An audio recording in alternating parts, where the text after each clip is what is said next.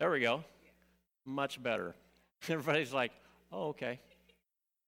Well, let's go ahead. I think it's just us, so let's go ahead and get started with it, okay?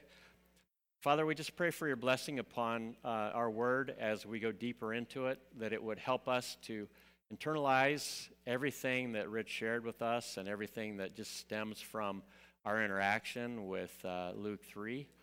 Pray for everybody online as they are trying as well to engage with the word and engage with the body here in spirit. So just help us in that process to communicate well and help us to understand what it is that you are impressing upon us or wanting to impress upon us as we just kind of weigh these things. And I just pray these things in Jesus' name. Amen. Okay, so as we're looking at Luke chapter 3 again, and kind of expanding on some of the things that Rich had shared, there's a lot of good stuff in this text, and a lot of stuff that Rich just kind of scratched the surface on. And one of the things that I guess I wanted to know is, as you guys listen to the message and perhaps kind of let it soak in a little bit, I couldn't help but think about the comparison between, I got to get this calibrated for you guys. How am I doing up there, Brian? Okay? Sound okay? All right. When Rich mentioned right out of the gate the powers that be, the world powers that be, because think about this, the Roman government is basically in charge of the world, and it's their moment. It's their moment to shine.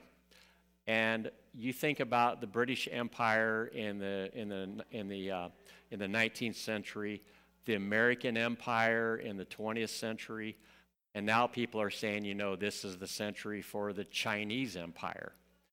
And so there's always these powerful world-dominating forces in play.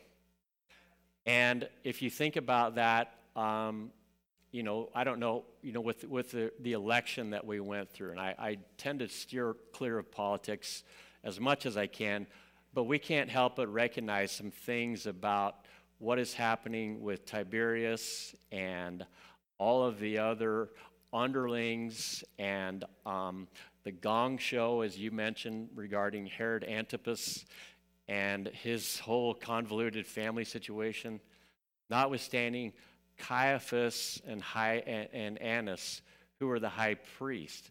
And then you're thinking, well, isn't there supposed to be just one? Well, that's a whole nother reason why it's all sideways. And then you think about, the election that we just gone through, and regardless of where you're at on the political spectrum, the bottom line is there is an assumption that the state knows best.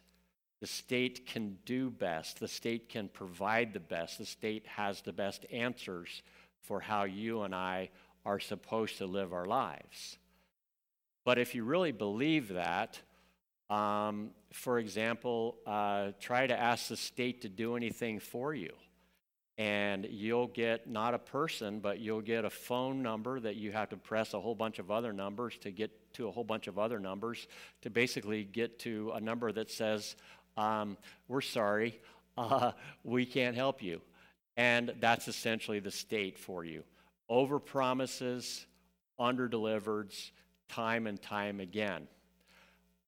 But what Rich kind of brought to the surface a little bit is the fact that when the state is very heavy-handed, we sometimes feel helpless, don't we?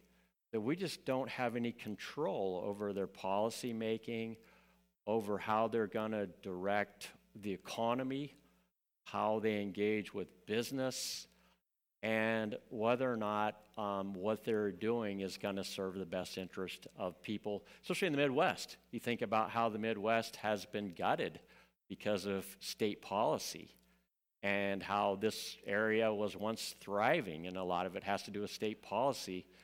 And all of those things weigh heavily on us. And, my kids, for example, they're they're very uncertain about the future because of the fact that they don't trust that the way policy is being driven, they're not even sure what jobs to get involved in because they don't know if that policy will change things where we're not doing things anymore. And I'll just give one example.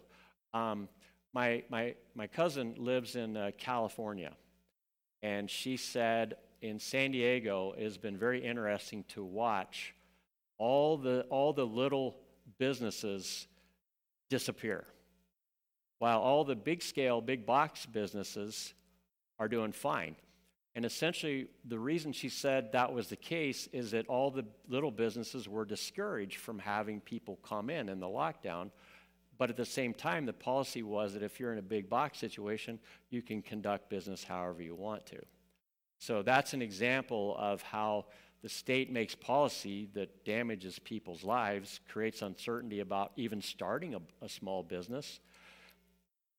All I want to say is there is a strong concentration of power that is filled with arrogance and belief in itself and its competence that is trying to inflict upon the rest of us.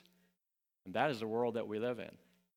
But that is exactly the world of Tiberius Caesar, the world of Pontius Pilate, the world of Herod Antipas, the world of Caiaphas and Annas. Because, these guys, as Luke is saying this about them, they are in the positions of power. And they are reveling in the fact that they're the respected authorities. But if we understand the scripture, we know that behind that power is actually, there are forces at work that are cosmic in nature. I mean, they're satanic. And that's always been the case. Now, what happened to Pilate? Let's just go through the list here. Luke is writing way after this, but 33 AD, Pilate stands over the destiny of Jesus, and he judges him as guilty, if nothing else, just by kind of washing his hands. 4 years later, what happened to Pilate? Well, Pilate actually got into a lot of trouble with Tiberius Caesar because there was an uprising in Samaria, which was just up the road, at Mount Gerizim, and a number of people were killed and soldiers got involved, and it was a great big train wreck. And Tiberius Caesar was alerted on it, and he called Pilate to come back to report what is going on. The only problem was Tiberius Caesar died in AD 37, 4 years after Jesus. So another Caesar takes control, and Pilate disappears off the map. Then you've got all the little kings there, Herod Antipas, and there's Herod Philip, and these are basically little regional kings that are supposed to be Jewish. But the problem was Herod Antipas never got the title king, and his wife was very upset about that, and she kept prodding him. Philip's got the title king, you don't.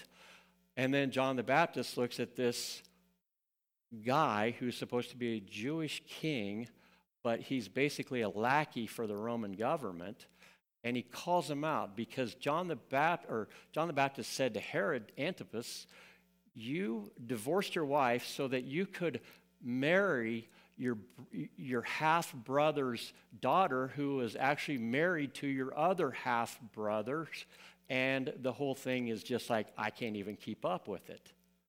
But essentially, it disintegrates. And then you've got, so you have all of these power people who basically, the bottom line is, they're here today and they are gone tomorrow. But God still reigns on his throne.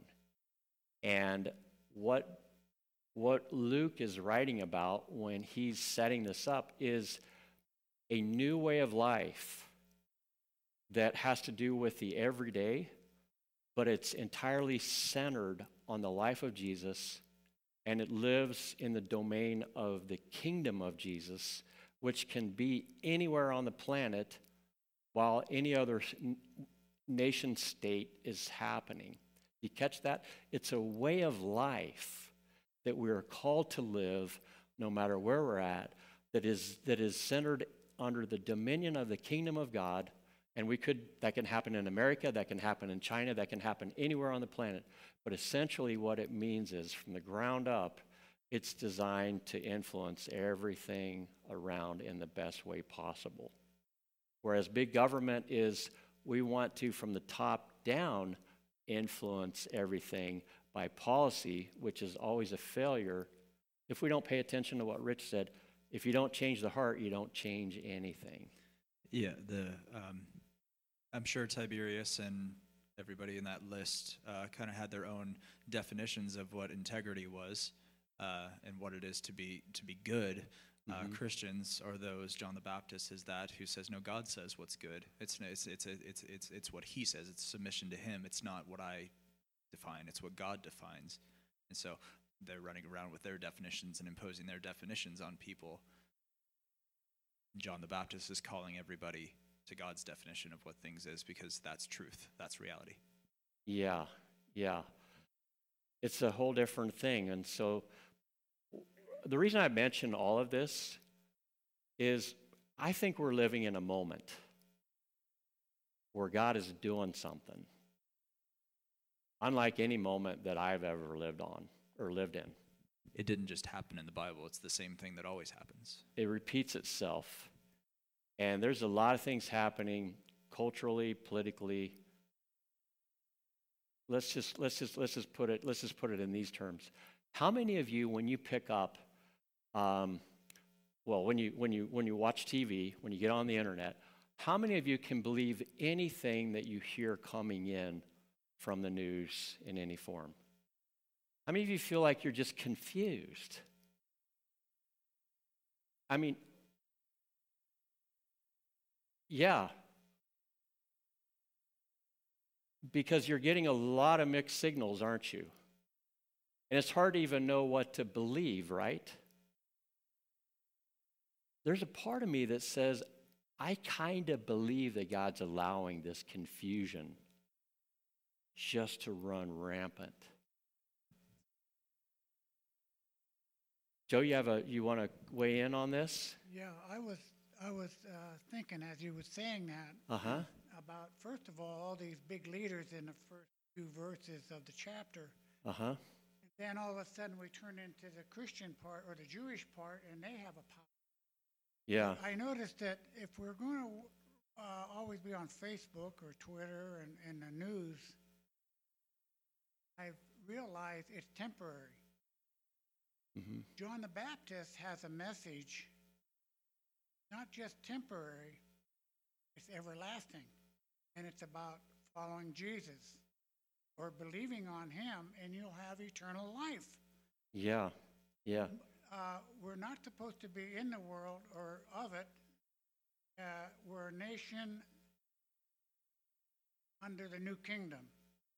And everybody wants to claim, America's the one that's a nation under God. And we're in a different realm. But everything that's on the news is temporary. Sign up for food stamps. Let's get all our might together and we'll be number one. And it's all temporary. And like you said earlier, kingdoms come and kingdoms go, or should I say powers. Yeah. And that's pretty much what I wanted to mention, and I like to on today when I even listened to Rich and what you're saying right now. What we've decided to do, and I think it's God been working, and there's so many angles to go here. But the elders have been meeting, and we've been talking about a lot of different things. And one of the things that we wanted to really emphasize was that spiritual layer of the eldership and how grounded we are as elders in God's Word. And Rich's gifting, because each of the elders are different, and they bring a different set of skill sets to the experience. And Rich's skill set is he wants to, as an elder, keep us grounded in that spiritual layer, which I think has been very helpful in preparing us for the moment that we're in, because God is just sort of breaking down everything around us. And the only thing that will remain is the Word of God.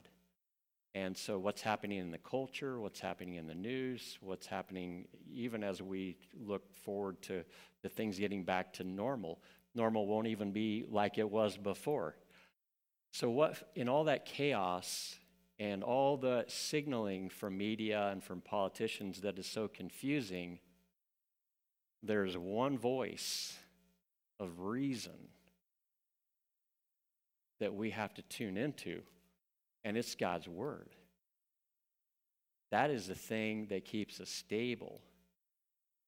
And it's the thing that actually isn't even about this world. It is about how heaven, which is God's rule right now, is coming down to earth as we pray the Lord's Prayer, and the qualities of that experience come alive in believers if Jesus is our Lord and the Holy Spirit is enabling.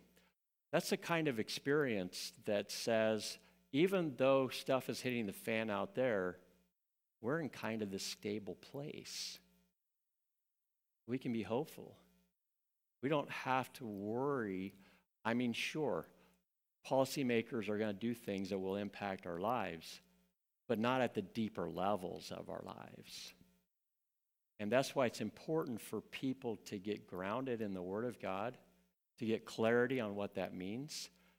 And what Rich brought to the surface was the very first thing that you have to do in order for, let's just take the chaos of the moment and call that the hills and the valleys that go up and down, the paths that are all kind of not passable. And when John quotes Isaiah and he says, make straight the paths and lower the mountains and raise, lower the mountains and raise the valleys. Basically, what he's saying is, take all the confusion that you're caught up in and find that straight way. But once you find that straight way, you can't really onboard onto the straight way until you get your heart where it needs to be. And that's why repentance is so important. It is God's way of saying, I want you to turn away from the things that you're caught up in that are creating all the confusion in the world. And I want you to turn to the one who can bring you into a place where you finally have peace, you have a better understanding of God's purpose for life and your life and for creation. It's a place of stability that begins with Jesus. But John the Baptist is so important. He's got to call things out and call people out and say, this isn't right, this isn't right, this isn't right, this isn't right. And basically Luke tells us everyone was in the crosshairs. Jew, the crowds, the tax collectors who were the in-between people, and the soldiers who were the Gentiles. Everybody needs to get right with the Lord. And when you do, that's when the stuff that is rocking your world in the world kind of no longer is the thing that is controlling you, but rather the thing that controls your life, the things that keeps your life centered, the thing that keeps you in that good place with God is Jesus. And you can't emphasize repentance enough for clearing that space so that he can come alive in us, so that we can hear. You can't really hear or understand what Jesus is doing if you're caught up in stuff that's contrary to him. Everything begins with repentance, and every time someone backslides, or the churches in Revelation 2 and 3, whenever they take some missteps, the God-prescribed route to restoration is always repentance. That's what he prescribes every time. Come back to me. Yeah, come back to me. And I really like how you use the word hate as a way of basically turning away from something. Because how many times have we not been aggressive towards something we didn't like? We just turned our back on it. That's even more powerful. And repent, having that notion of turning away from something and turning towards something else, and that something else is Jesus, basically you're turning away from those things that the world says, these are the things, these are the good things, these are the things you need to pay attention to. And instead, you're turning towards the Lord. When I mentioned my kids just a minute ago, real quickly, Rich, I told them, I said, you can get caught up on what's happening on Twitter. You can get caught up on what's happening in the conspiracy theory place. You can get caught up in all the stuff that you're hearing online. But all I can tell you is it's all kind of just a lot of the same thing. It's a lot of misinformation, it's a lot of confusion, and it's a lot of misplaced attention. I said, pay attention to what the Lord is doing in your life right now and around you right now. Pay attention to his word. Devote yourself to those things that are part of the kingdom, and God will take care of all this other stuff for you. He's sovereign. He's allowing this stuff because he's got purposes in it, and he needs us to be faithful. And so I told my kids, your best bet for your time and energy and attention right now in this season is unquestionably paying attention to the things in the Lord, getting yourself right, doing those things that are an expression of getting yourself right. And that'll take up most of your attention and bandwidth anyway. And essentially, John is just a harbinger for that. Now, here's the question.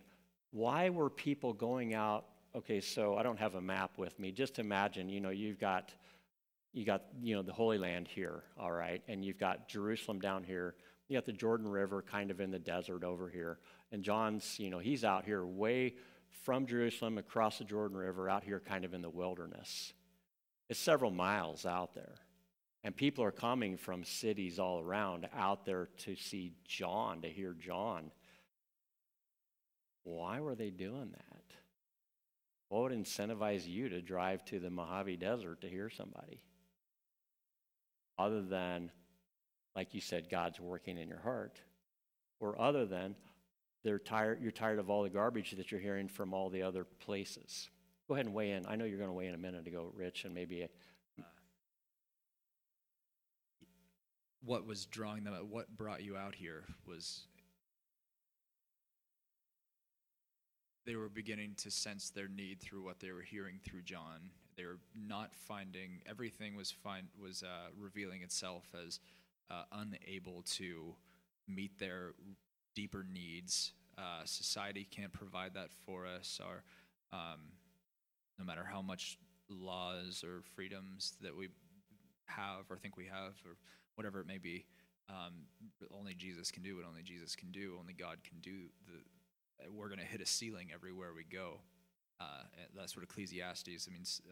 Solomon says, "I tried money, I tried sex, I tried wisdom, I tried to find meaning in A, B, C, and this. That's what the whole book's out." And he says he keeps looking over the sun, like everything under the sun is just meaningless. Super encouraging, right? All in an effort to get us to look over the sun to who's behind the sun. Who's behind it? Yeah. Yeah. So let's just take a minute to look at the three people that Rich touched on. The first one were the crowds, right? Let's assume that the crowds were mostly made up of Jewish people, okay? They're obviously out there because they have what I would call a religious itch that's not being scratched. Let's go back to Jerusalem and look at the religious institution. Who's in charge? Who does Luke mention? Who are the two guys that are the high priests? I know. Caiaphas and Annas. Yeah. Okay. Who are those guys? Annas was the high priest earlier on. He actually got kind of kicked out. But his son-in-law, Caiaphas, ended up jockeying for that position, and he got it. So basically, Annas is running the religious establishment through his son-in-law, Caiaphas. He's kicked out, but he still has a massive amount of influence and authority. Even in the crucifixion, they bring Jesus in front of Annas too. Yeah, because at the end of the day, Annas is the power here. of the religious establishment. But the thing is, the crowds are saying, you guys are playing all these games religiously, and it's not going anywhere. It's not what God wants. We're not in my bones. It doesn't resonate. It doesn't fit. It doesn't work. Even though you've got the whole temple complex, you've got all of the rituals and the routines and the daily and the celebrations, there's something missing.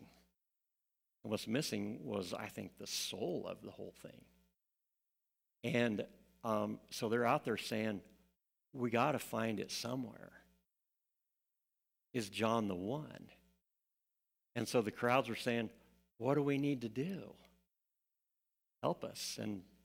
And you know what John says is basically, if you got 2 tunics, give your neighbor one. If you got food, give your neighbor food. Basically what he's saying is, learn to be dependent on God for all of the things that you have been given, and then have a spirit of generosity towards the people around you.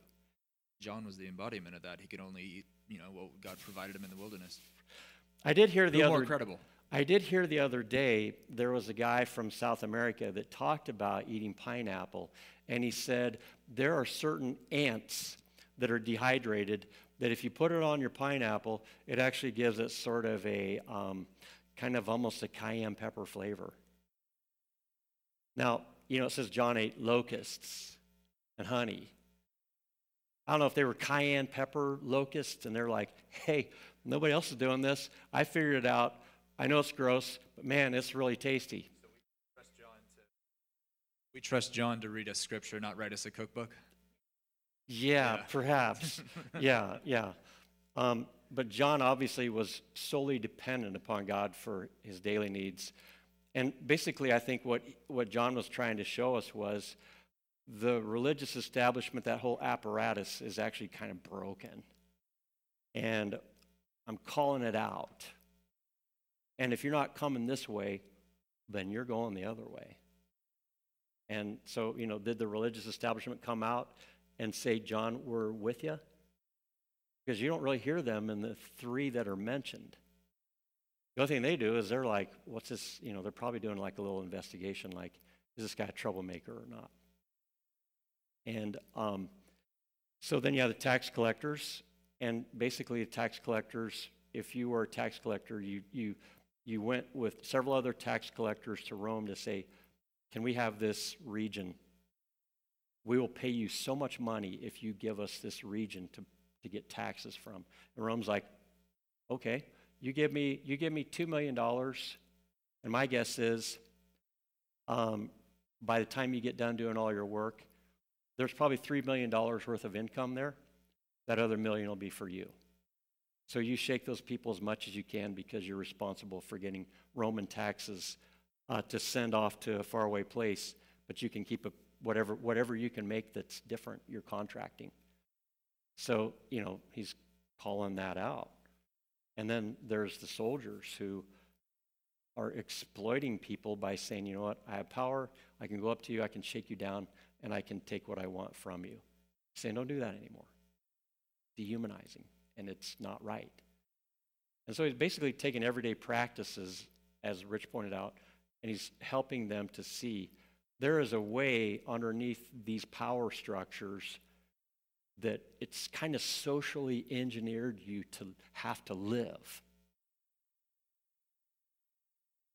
Because you believe that if you don't live this way, you're not going to make it. It's, how they talk about Facebook creates sort of a digital community, but yet Facebook also determines how you interact with that community, and it is all very socially and psychologically engineered to get you to behave and respond certain ways. That is essentially the way things worked at ground level when Jesus showed up. And John is just calling that stuff out, and he's saying these ways are not good, they're not healthy, they're not right, and they're not from God. But there is a new way coming.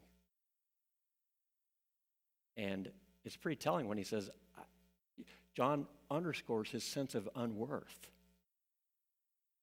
Even though I'm out here waylaying you guys with these calls to repentance, I'm nothing compared to him. Oh, hold up. That's what you preach next week. Yeah, that's true. I'm getting ahead of myself. Okay, sorry. Yeah, a little teaser, right? Okay. So what I wanted to kind of emphasize as we've spent some time here is on the ground level, we are living in a moment where there are strong forces and powers at work that are making policy that have a lot to do with our seeming destiny. It's very troubling. What John is saying is they've got their rules, they've got their way, and by all accounts, the media says this is just the way the world works. But did you ever know that whenever you want to try to take on something, a lot of times, like my daughter and I were talking about it, she's like, well, how do I combat that? You know, if I have a different point of view, it's chilling how they're shutting down on Twitter and on social media views that don't agree with the mainstream ideas. And they're vilifying people that have different opinions and even chillingly shutting social media platforms down, like Palantir, is that the name of it or something? Anyway, by saying you can't go to the App Store and get their app. We're not allowing it. She said, how do you fight that? And I said, you're never going to fight that and win. It is too powerful to fight our digital overlords on their own terms. I said, the way you fight it is just like the way you fight it as described in the Bible. You come at it from an angle that they never saw coming because it isn't even in their vocabulary about Jesus, about the kingdom, about God's sovereignty over it all, about the power of prayer. All of those things, you know, are secular, statist, digital media, Silicon Valley, however, overlords who have engineered and designed our way of life such that we have to follow their rules. It's depressing when you think about it that way, but it's encouraging to know you talk to those people, they don't even know who Jesus is. They really do not know who Jesus is. Yeah, Joe?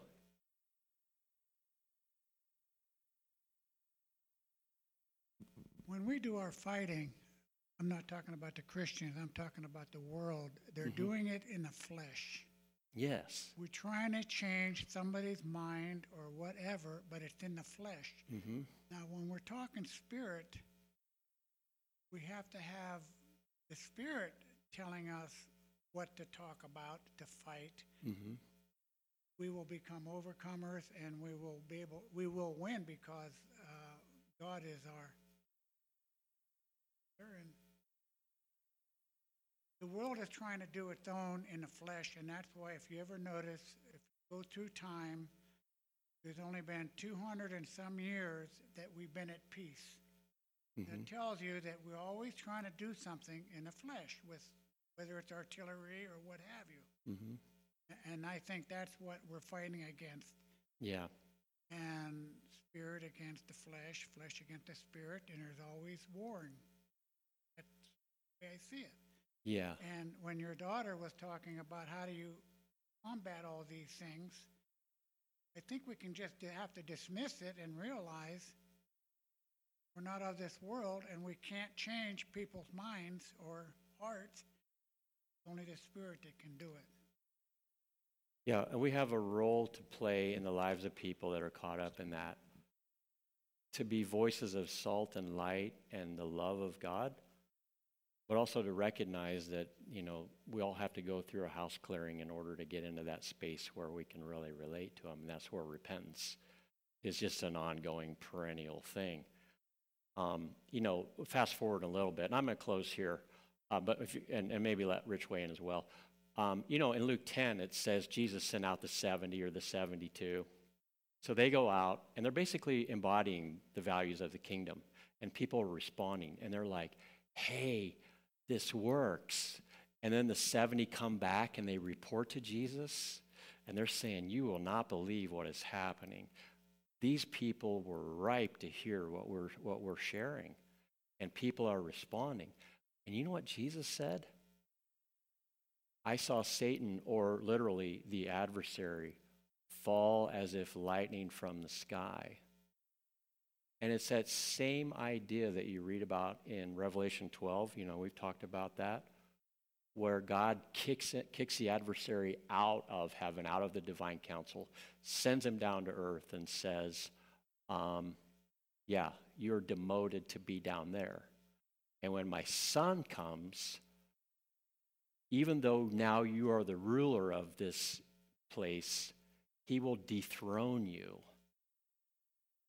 And, that adversary tried to get Jesus aligned and on board, in the temptations that 3 Gospels talk about. Jesus said, no, have not got different agenda going on here. When the 72 go out and Satan falls like lightning from the sky, basically it's saying that now he's the overlord of this world. But the good news is Jesus has dethroned him. That's why Psalm 2 is so important, like you quoted. That is the most quoted, I discovered it's the most quoted scripture in the New Testament, and most echoing, and it talks about he is seated on high at the right hand of the Father. And so there's something about knowing that despite everything that we're hearing, and even though the evil one is powerful, and there are a lot of people that are his lackeys, whether it's Tiberius or whether it's modern-day political leaders, there is one who is stronger. But we cannot experience the strength of that if we are not right with him. The evil one will have his way with us.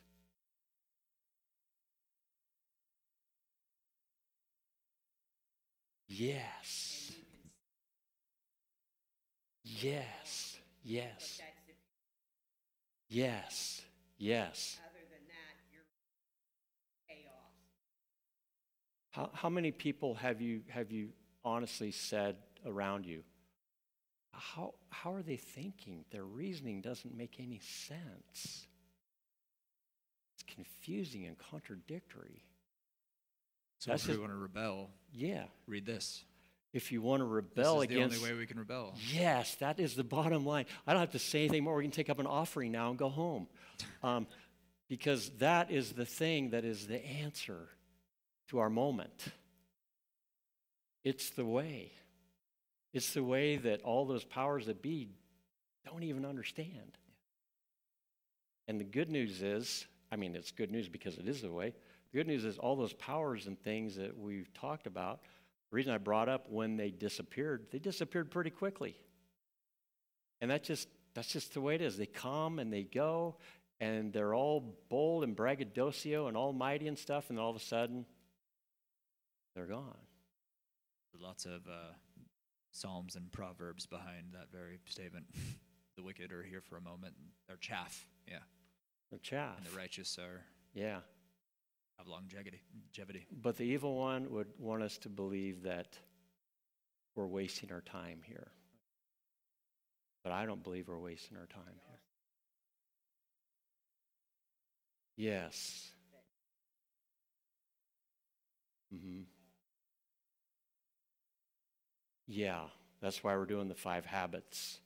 Because I'm trying to, in my role and in the elders' role, we want to help our people to get back into the habit of spending time in community, in prayer, in scripture, in retreating from the noise. I've had a lot of people say, you know what, I decided I'm not going to spend as much time online or social media. And they're retreating from the noise. Well, we got a lot of work to do, but I hope this passage, whether it was through what Rich had to share or what we've had to share right now, has kind of soaked in a little bit regarding its fundamental importance of getting our lives right for the Lord. Okay, Rich, any more thoughts?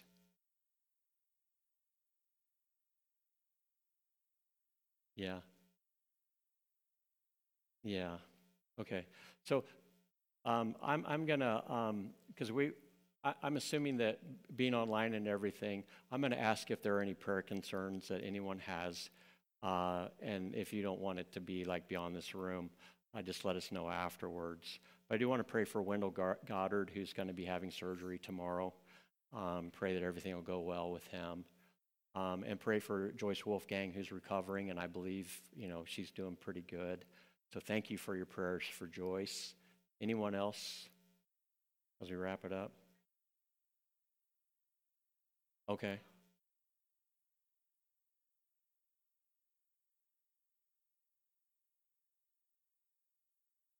This morning? Okay. Yeah, it means that her.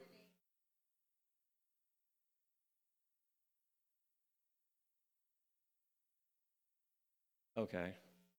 Means your lungs and your heart are not in sync with each other as they try to metabolize the air in your body. And so your heart says it's not in sync, so I'm going to work harder and trying to get in sync. And that's where, you can get into trouble.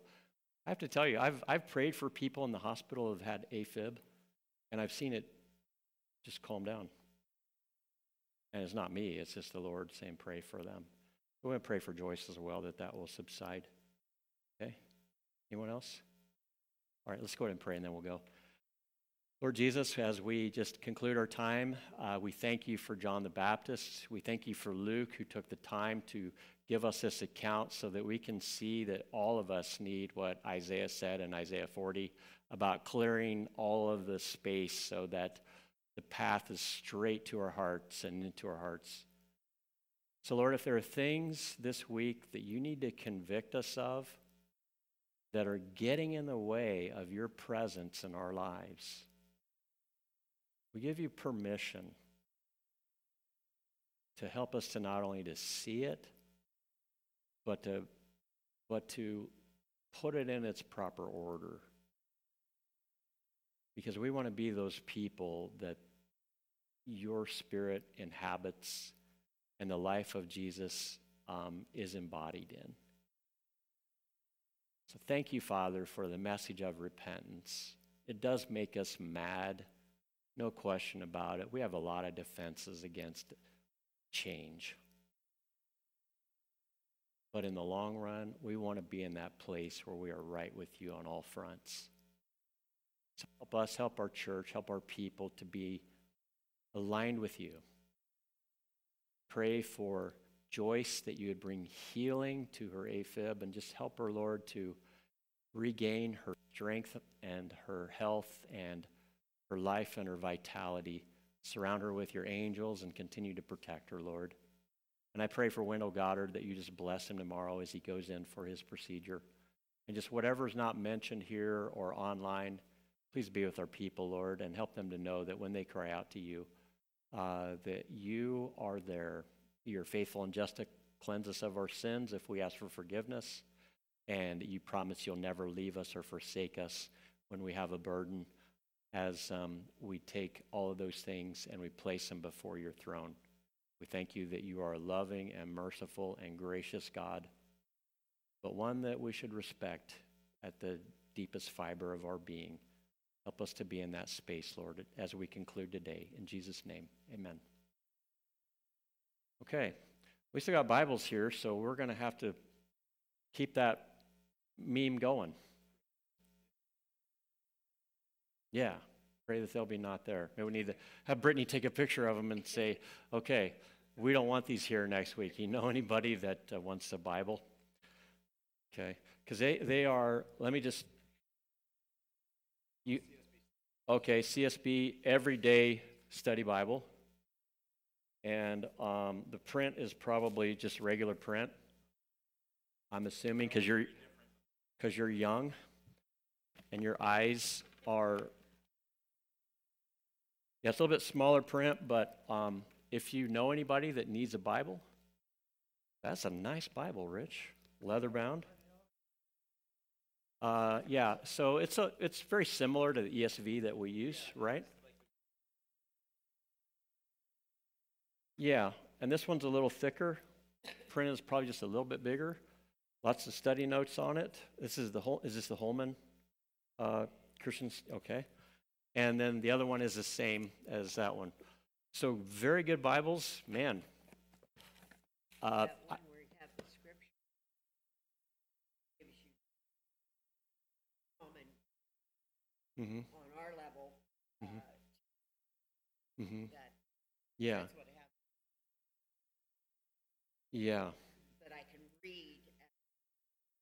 Kind of explains it Right. better.